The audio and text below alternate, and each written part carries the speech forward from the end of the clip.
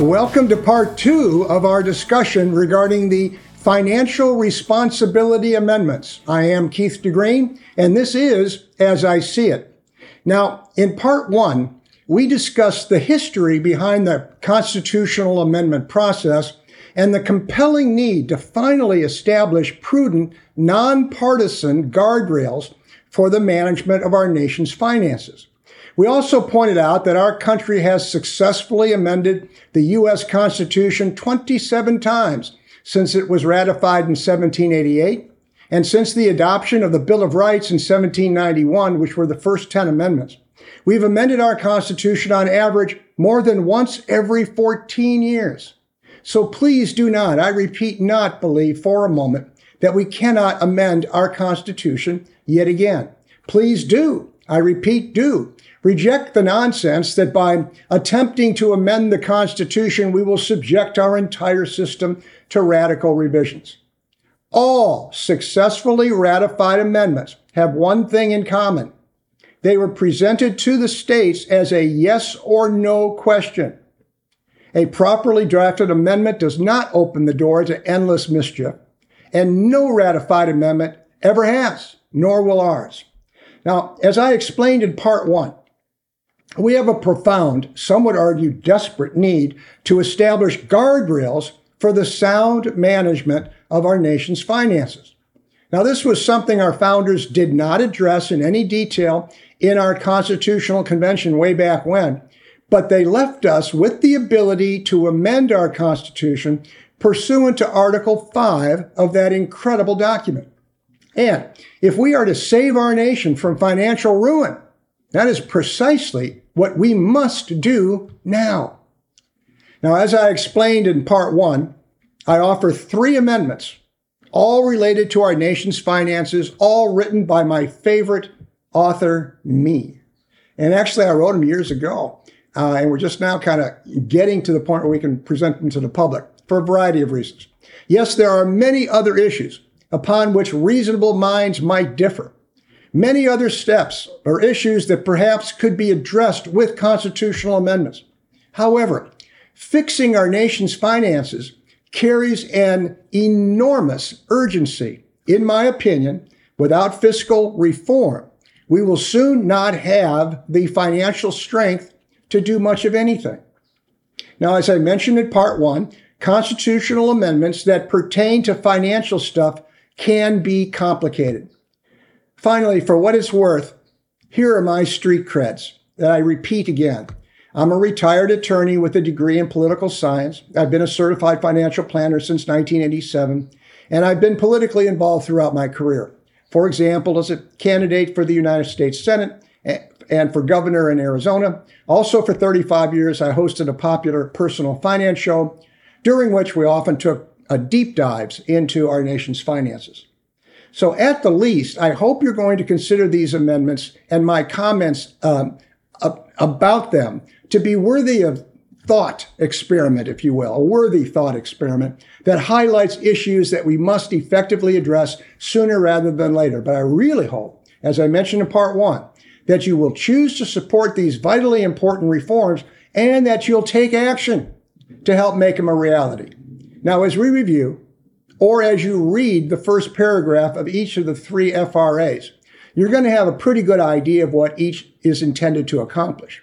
However, our nation's finances are complex, and each amendment must devote substantial language to the transitional process of unwinding existing practices. Now, over time, as the transition is complete, a portion of each amendment's language will no longer be relevant to us. However, it may serve as a roadmap for other nations who have frequently used us as an example. For example, they've embraced our Constitution. If we were a new country starting fresh, the language of each amendment would be much simpler. However, we have complex fiscal practices already in place, and these involve trillions of dollars, and therefore we must cautiously but diligently transition from our current calamitous course toward a permanently sound solution. Now, this transition process is the most complex part. It must equitably change old habits without penalizing folks who have relied on them, and without setting standards that we can't reasonably meet in the future. Now, this prudent but determined approach will set the foundations for generations of sound financial management. And that's why, even after discounting the transitional language, the FRAs, the Financial Responsibility Amendments, may seem complex to some, but each contains at least one simple, inveterate principle. And again, I'll go through them quickly here for you, and then we'll get into the meat of some of these amendments. The Financial Heritage Amendment, which would be Amendment 28 to the Constitution, establishes guardrails to limit the term of various types of government debt, and it forbids the use of borrowed money to pay the interest on principal on debt, or principal on debt. You can't borrow money to pay off borrowed money. The Public Employees Fairness Amendment, which would be Amendment number 29, balances the interests of other taxpayers with the interests of public employees. It also compels and finances the gradual transition from public employee Ponzi scheme defined benefit plans to sustainable defined contribution plans. And finally, the Regulatory Responsibility Amendment, which would be number 30, in Amendment number 30, that returns the legislative function back to where it constitutionally belongs, with the legislature, with Congress, and not with unelected bureaucrats.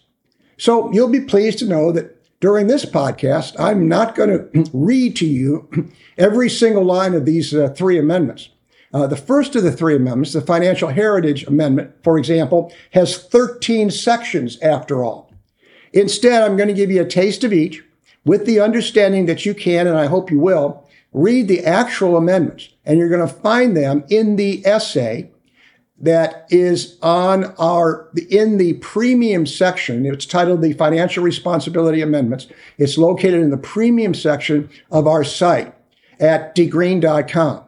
So now let's look at the first of the three amendments, the Financial Heritage Responsibility Amendment. Now, why is this amendment so important? Because no generation should financially encumber future generations, because each generation has the duty to protect the economic freedom of future generations, because paying debts with borrowed money is a fool's errand, because the prudent management of our government's debt and finances requires a greater measure of constitutional guidance, and because the government's management and reporting of the public's money must at all times remain above reproach. So here's some of the provisions in it. And this, keep in mind, our founders did a great job, but they could not possibly they just didn't provide much guidance at all in terms of how the government should manage our money. And who could blame them? Number one, they had been in it for a long time to create what they created. And number two, who could know back then how complex our financial problems would be? So now we're remedying that situation using Article 5 to amend the Constitution, as I think the founders would want us to. Okay, now here's some of the provisions in the first of the amendments, the Financial Responsibility Amendment. To borrow money on the credit of the United States while ensuring that the debt is repaid within a reasonable time, that liabilities are appropriately funded, and while ensuring the integrity of reports and projections regarding the public's money. In Section 2 of the amendment, we call that prospective debt. All public debt being debts of the government, not among those defined as non-public debt or war debt herein, because I use language in there to distinguish those, incurred after adoption of this amendment, shall be fully repaid within no more than 30 years from when first issued. And here are key words, and these are recurring words in all of the amendments, or in all of the Financial Responsibility Amendments. This phrase, they're going to get repaid within 30 years, without recourse to default, extension beyond 30 years from when first issued, or refinancing except on more favorable terms. Beyond 30 years when they're first issued. So you can shake things up a little bit and refi if you get a better deal, but you can't extend beyond the original 30-year period. And you can't play games. You can't use borrowed money to make all that happen. Now, there was Section 3 of the amendment, prospective non-public debt. Now, non-public debt consists of amounts loaned or borrowed between or among the branches of government. Between the branches of government, the departments and agencies of the government, public trust accounts that have been raided, which never should have happened, all debts of the government not otherwise regarded as public. So existing debt of those non-public debts, once again, they need to be fully repaid within not more than 60 years. Why do I say 60? Because those are huge amounts of money, and it's the government owing money to itself back and forth, but it's got to get paid within 60 years. Also, unfunded liabilities. All unfunded liabilities existing as of the date of the adoption of the amendment would be brought current and shall be kept current within no more than 30 years. So there has to be an inventory made of where we stand on this, and we got 30 years to get it solved. But there is something I call war debt in the amendment, and that's public debt incurred, in fact, for national defense during periods of war as declared by Congress. That debt can be repaid within no more than 60 years. And once again, you can't use borrowed money or play games with how it gets repaid. What about the debts owed to and management of public trusts? Well, all existing debt owned by public trusts, meaning the IOUs that they've been issued for money that the politicians raided, that money shall be repaid within no more than 30 years from the date of the adoption of the amendment without recourse to default, extension, or refinancing, unless refinanced upon more favorable terms, without extension beyond 30 years from the date of adoption of this amendment. From the date of adoption of this amendment forward, then, each public trust fund shall be segregated from and shall be maintained and reported upon separately from all other accounts. All public trusts shall be managed in accordance with fiduciary standards commonly applicable to other non-government trusts. I mentioned to you in part one that I made a living as, among other things, an estate planning attorney for many, many years. And I will tell you that it was a felony. It remains a felony for someone to raid someone else's trust funds. If you're not the named beneficiary, you cannot touch that money except for the benefit of that beneficiary. It's a felony in the real world, but it's common political practice in Washington to raid the Social Security, Medicare, Railroad Trust. All these things have been raided. It's just awful. Has to stop. Now, keep in mind the debts of the states, territories, and political subdivisions, with the exception of debt incurred to facilitate the transition from defined benefit to defined contribution plans, which I'm going to describe later.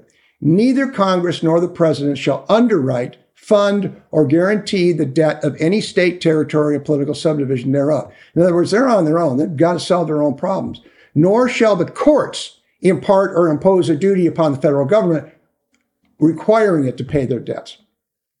However, Congress may guarantee debt, and this is important, directly related to the transition from defined benefit to defined contribution plans. Here's the problem.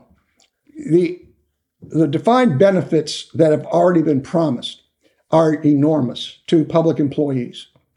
And they're relying upon an ever-expanding worker base to continue contributing into the defined benefit plan. Well, it doesn't work that way. First of all, we want to shrink government. We don't want to expand it. And number two, even with the gradual increases that we're seeing in personnel across government, there's no money. There's not enough money to pay for the retirement benefits of people that stay retired for 30, 35 years, sometimes more. So what do? We convert to defined contribution plans like you have, like your 401k plan, for example, at work. You put some money in, the employer can put a little bit in too, they can match, and it's your money at all times. It's your money. That's your defined contribution.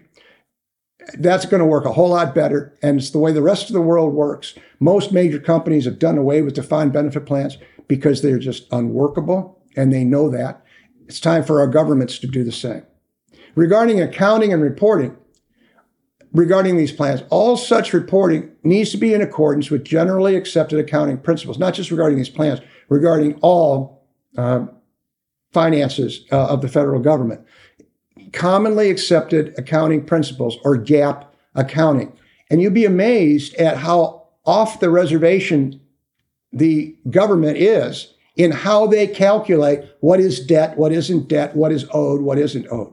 Well, you need to double back, have one single standard across the United States. That standard needs to be GAAP accounting. Here's another thing, modeling. Using legislative standard in the courts. Congress and the courts need to employ those generally accepted accounting principles. They are commonly used in the United States and they need to further employ dynamic modeling as that term is reasonably understood on the date of adoption of this amendment. Now, dynamic modeling, I'll explain that in a moment, projections shall take fully into account the reasonable economic consequences, both positive and negative, of spending or taxation or of tax reductions over time. Legislation that cannot be reasonably, by these standards, be either currently funded or financed within the constraints that are contained elsewhere in these amendments shall be declared invalid by the courts. But no declaration of the courts shall be made until noncompliance is demonstrated. Now, that's a complicated issue. And again, I refer you to the exact wording. But dynamic modeling is very important. When the Republicans and conservatives in Congress recommend tax reductions, under current rules, the Office of Management and Budget and the Congressional Budget Office are only allowed to consider the decrease in the tax revenues that would be immediately caused by the tax cut. They're not allowed to consider all the new tax revenues that will come by a more rapidly growing economy. And that flies in the face of common sense. It's a great way to put the kibosh on tax cuts, though, because now you're not allowed to use your greatest weapon in explaining why we should cut taxes, which is to spur the economy. The more the economy grows, the more tax revenues pour into the government's coffers. So dynamic modeling is an important element, and requiring it, I think, is an important element. So I'd also point out that the courts cannot intervene until with these standards until it's reasonably proven by a preponderance of the evidence that something isn't working. The courts, I indicated in the amendment, can employ neutral, independent experts at their discretion to advise them with respect to their determination. Let's also look at enforcement, standing, and the people individually as citizens. What I say here is that the people, you and I, as citizens, we have standing individually to seek enforcement of this amendment with respect to the federal government, the states and territories, and the political subdivisions thereof, and to the District of Columbia. Now, the courts can consolidate claims brought pursuant to this amendment as the administration of justice so demands. Why is this important? Isn't it crazy? The Constitution is intended to protect our rights, but we're not allowed to bring a lawsuit against the government when it violates those rights, when it violates the terms of the Constitution. Now, I know there's a lot of fear among judges that they would be inundated with lawsuits. You know what? They can all be consolidated very quickly, and they can have a cutoff time. If you oppose this thing, here it is, you got to file. It'll all be consolidated into a single claim. But we as citizens ought to have the right to step forward. These are our courts. It's our money. It's our Constitution. How dare anybody say we don't have standing to help protect our country? So, because public employees, as defined in the amendment, now I'm talking about the public, let's go to the next one. The Public Employees Amendment. How does this all work? Here's the problem. Because public employees, as defined in this amendment, which would be amendment number 29, because they enjoy a superior bargaining position when negotiating employment and retirement benefits, and because few other practices so strongly contribute to our nation's financial liabilities, particularly at the state, territorial, and local level, and because all citizens are entitled to fairness in the awarding of employment benefits among public employees, that therefore we need to level the playing field at the negotiating table. And the best way to do that, first of all, is to get rid of defined benefit plans, install defined contribution plans, have a transition period so that older workers can stick with what they got if they want to, or they can convert as well. As a further explanation, consider that while the rest of the population is focused on their own day-to-day activities, public employees or any labor group involved in wage and benefits negotiation become intensely focused on their negotiations for better wages, better benefits. When all competing interests are represented at a negotiating table, then a reasonably fair outcome is likely. However, negotiations with government employees are typically conducted with or must be approved by elected officials. Those officials know that public employees are intensely focused on their approval while the general public is not focused on that. They also know that those public employees are highly organized and that they constitute a powerful voting and fundraising bloc. For these reasons, the general public, the people who actually pay the public employees, are often either underrepresented or not represented at all during these negotiations. That's just a fact of life, a political reality. In addition, while the private sector has generally converted to more sustainable defined contribution retirement plans, Ponzi scheme defined benefit plans, and that's all they are used extensively by government entities. And these plans must either rely, as I mentioned before, upon an expanding population of younger workers to finance the retirement of retired workers, or they must rely on general tax revenues to meet defined benefit promises. So they have to dig not just into the so-called trust amount for the defined benefit plan, then they have to reach into general tax revenues to cover the difference, especially at the state and local level. All of this incentivizes governments to expand payrolls. Well, we want the opposite. Defined benefit plans are expensive and unsustainable. Now, that's why guardrails must be established to counter the disproportionate bargaining power public employees often enjoy when negotiating their wages and benefits. And look, I don't begrudge public employees sitting down and trying to make the best deal that they can, but they need to play by the same rules as everyone else. That's all I ask. So here's the 29th Amendment to the United States Constitution. Section 1 of the amendment is the retirement age, effective no later than 20 years from the date of adoption of the amendment. So it gives a lot older workers plenty of time. And except as provided in the amendment, no public employee shall receive federal, state, or political subdivision pension or defined benefit plan retirement benefits until that public employee meets the age and other requirements applicable to the general public for retirement benefits through Social Security or successor government programs. In the case of government defined contribution plans, the rules applicable to individual retirement account IRA distributions or to such programs applicable to the general public as may by law succeed IRAs, they also should apply to government employees. In Section 2 of this amendment, we make certain exceptions.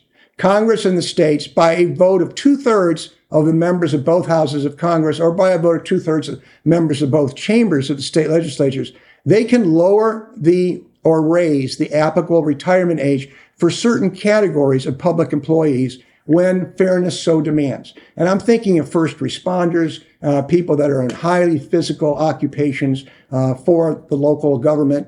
It may only be fair to say, hey, you can retire at 55. We get it, if you have your requisite number of years in. But if they do retire at that early age, then their payout, if that's when they start receiving a payout, needs to reflect the fact that they're going to have a longer payout period. Keep that. So anyway, there's a system in place there for addressing this. Again, all in my proposed amendment number 29. What about conversion to defined contribution plans? Well, within 20 years from the date of the adoption of the amendment, all public employee retirement benefit plans shall have been converted to defined contribution plans or their equivalent. There can be some exemptions. Congress and the states, by appropriate legislation, may exempt from that paragraph public employees who have or will reach retirement age within 20 years from the date of adoption of this amendment. So in other words, we can keep our promise to our older employees, public employees, but we've got to switch. And it's probably going to cost some money because now you got to fund, you got to keep paying those guys while the Ponzi scheme is no longer working and you no longer have the young people paying in. But we'll work that out in future language here of the amendment as it's written. Now, they can offer incentives to public employees to convert from pension or defined benefit plans to defined contribution plans, provided that the cost of incentives not exceed the cost of plans from which they convert. So we can provide incentives. We can create a program, say, okay, you're on a defined benefit program now. You're only 40 years old. You may be with the city and the state for the next 25 years. We'll give you some money now to put into your defined contribution plan. If you convert, keep that in mind. So there can be matching contributions, incidentally. But speaking of matching contributions, employer matching contributions for a public employee's defined contribution plan, I write in the amendment, shall not exceed, and this gets technical, 50% of the first 6% of salary contributed by the public employee, nor 33% of the next 3% of salary contributed by the public employee, except that any public employee, I'll walk you through this in a minute, who earns less than 150% of the federal minimum wage may receive a government employer matching contribution of up to 5% of their salary or hourly wage. What's that all about? What it simply means is that they need to play by the same rules as everyone else. And those percentage contributions by private companies that actually make matching contributions, and not all of them do, the law doesn't require that they do. That's the standard right there. As I mentioned, walked you through that math a moment ago. And again, that's all articulated in the formal language of the amendment. But that's very important because otherwise there can be too many end rounds of people just ratcheting up the public employees negotiating, using their superior bargaining position to negotiate much higher matches than the rest of the country gets. So we're just keeping it fair. That's all we're doing is keeping it fair. There's also a section 2 of the amendment, which is other benefit contributions. And within 5 years, it says, from the date of adoption of the amendment, all public employees shall personally contribute the equivalent of the average of what U.S. private sector employees personally contribute for health insurance, disability insurance, and for other non-retirement benefits, as independently determined, adjusted based on the coverage or benefits selected by the public employee. Look, I've had a number of public employees clients, and I will tell you that many of the benefit programs that they're on, healthcare coverage and so on, are enormously beneficial to them and way out of line with what the rest of the world, even at big companies, tend to get. So all we're saying is let's level the playing field. That's all we're saying.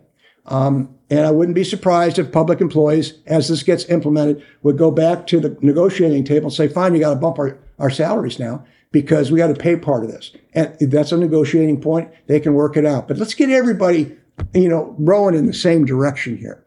Plans don't have to be identical, but they should be founded upon the same principles. Now, enforcement, the standing of the people. Once again, individually as citizens, they shall have standing to enforce this amendment with respect to the federal government, the states, the territories, political subdivisions, and the District of Columbia. The courts, as I mentioned earlier, as with the other amendment, they can consolidate these claims so that you're not dealing with 400,000 different claims that say exactly the same thing. Okay? So, as the administration of justice so demands. Now, let's look at the regulatory responsibility amendment. This would be amendment number 30. Why do we need this? Since 1995, more than, are you ready? 90,000 federal rules and regulations have been adopted without specific congressional approval. And because no just government may impose laws without the people having the right of representation with respect thereto, and because Article 1, Section 1 of our Constitution vests our Constitution specifically says all legislative authority is vested with the Congress of the United States. And Congress has just been taking the chicken way out. Instead of making the hard decisions, they vote for some massive feel-good piece of legislation and then delegate to the bureaucratic Goliath and say, you guys work it out. You can pass whatever rules you want to implement. And of course, you see in liberal administrations them taking very expansive views of the language that are in these things. And what happens? The members of Congress vote for these things, and then a bureaucracy, an agency comes along with an onerous regulation, and constituents then complain to the member of Congress, and the member of Congress pounds the table and says, well, I have written them a very nasty letter that they shouldn't do that. Well, you let them do it. You empowered them to do it. You chickened out and didn't make the hard decisions that the Constitution says you should be making. So, Article 1, Section 7 of our Constitution prescribes the only means by which laws may take effect: by adoption by Congress and signing by the President. Because and keep this in mind, all federal rules and regulations have the effect of law. Did you know that the most obscure little federal rule supersedes not only local statutes, not only state statutes, but state constitutions? It supersedes. That is a law by any standard. You can call it a rule. You can call it fruitcake if you want, but it is obviously a law. And as I said in Section 1 of this two-part series, if it swims like a duck and it quacks like a duck and it looks like a duck, it's a duck. And these things are laws, and you can go to jail for violating many of these. And what's more, these agencies have now established their own courts with their own court rules. We have one system of justice in America, or supposed to, our judicial system. And I am dead set against agencies having their own courts, their own set of rules. It doesn't mean in our court system, our established court system, the one established under the Constitution, we shouldn't have specialty courts. I'm fine with that. But they should be under the direct jurisdiction all the way up the food chain to the Supreme Court, not some obscure administrative hearing in a little meeting room up on the 7th floor of whatever XYZ agency. It's just awful. And too much of that goes on. So we're trying to move away from that in these amendments. And keep in mind, too, guess what? Agencies issue approximately 19 rules and regulations for every single law passed by Congress. Because many of those rules and regulations impose fines and even imprisonment upon people. Because the economic costs of rules and regulations is enormous and can clearly outweigh their benefits, and because Congress has excessively delegated to the executive branch its constitutional lawmaking duty and has avoided political responsibility. And because over time the executive branch has in fact issued countless rules and regulations, each with the effect of law. So here's more particulars. That's just why we're doing this. Here are more particulars of this amendment. Section 1 of the amendment, prospective regulations.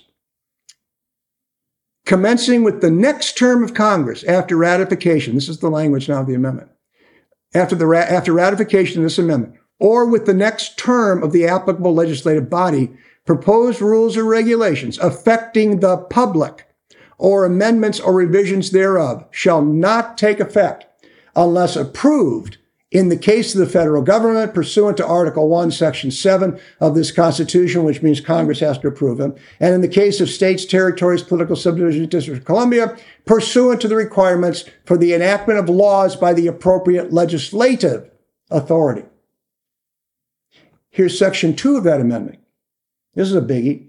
All existing federal rules, federal, state, local, territorial, political subdivision regulations, rules, including those of the District of Columbia, shall remain in effect for a period of not more than 12 years. So we're not going to wipe them all out upon passage of this. They can exist for up to 12 years from the date of adoption of the amendment. That gives legislators at the federal, state, and local levels 12 years to get their act together, to review these and to affirmatively vote, approve on them, affirmatively approve them, or disapprove them. Regulations not approved pursuant to paragraph 1 of the amendment shall expire not later than the 12th anniversary of the ratification of this amendment. So if they can't agree, or somehow they can't bring a regulation to the floor, that thing is deader than Elvis in 12 years. Period. Fully dead. Or immediately upon their failure to receive approval pursuant to Article 1, Section 7 of the Constitution, when voted upon, or in the case of the states, territories, subdivisions, District of Columbia, immediately upon the failure to receive approval of the appropriate legislative authority when voted upon. So if it does get it's within the 12-year period, a regulation is voted upon by your state legislature and it doesn't pass, it doesn't remain in effect while people double back and try again. It's gone. As soon as it fails to pass, it's done. It's history. It's dust. As it well ought to be. There are no expirations to these things. Meanwhile, the president shall not issue orders or otherwise direct the executive department to selectively enforce the laws, except to protect the public for a period not exceeding 2 years unless approved by Congress.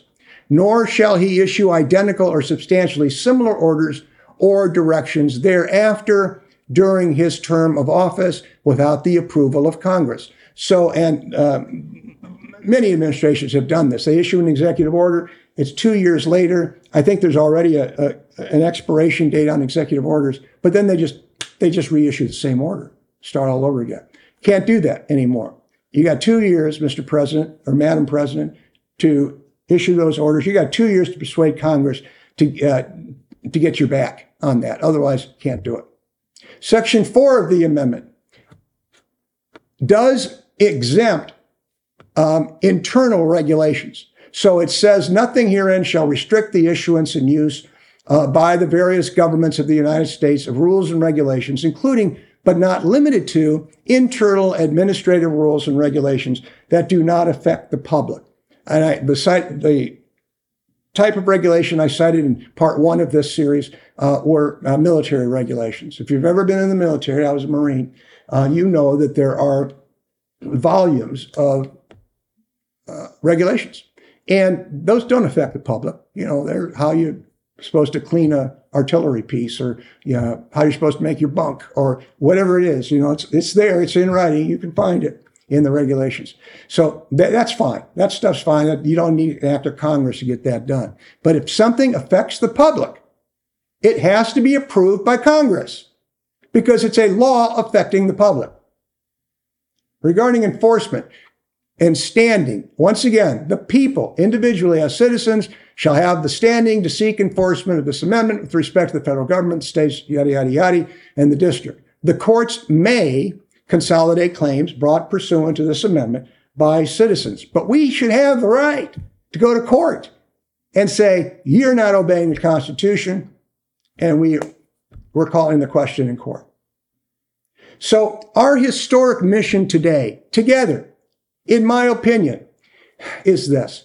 These financial freedom amendments present a meaningful path toward financial freedom and liberty for future American generations.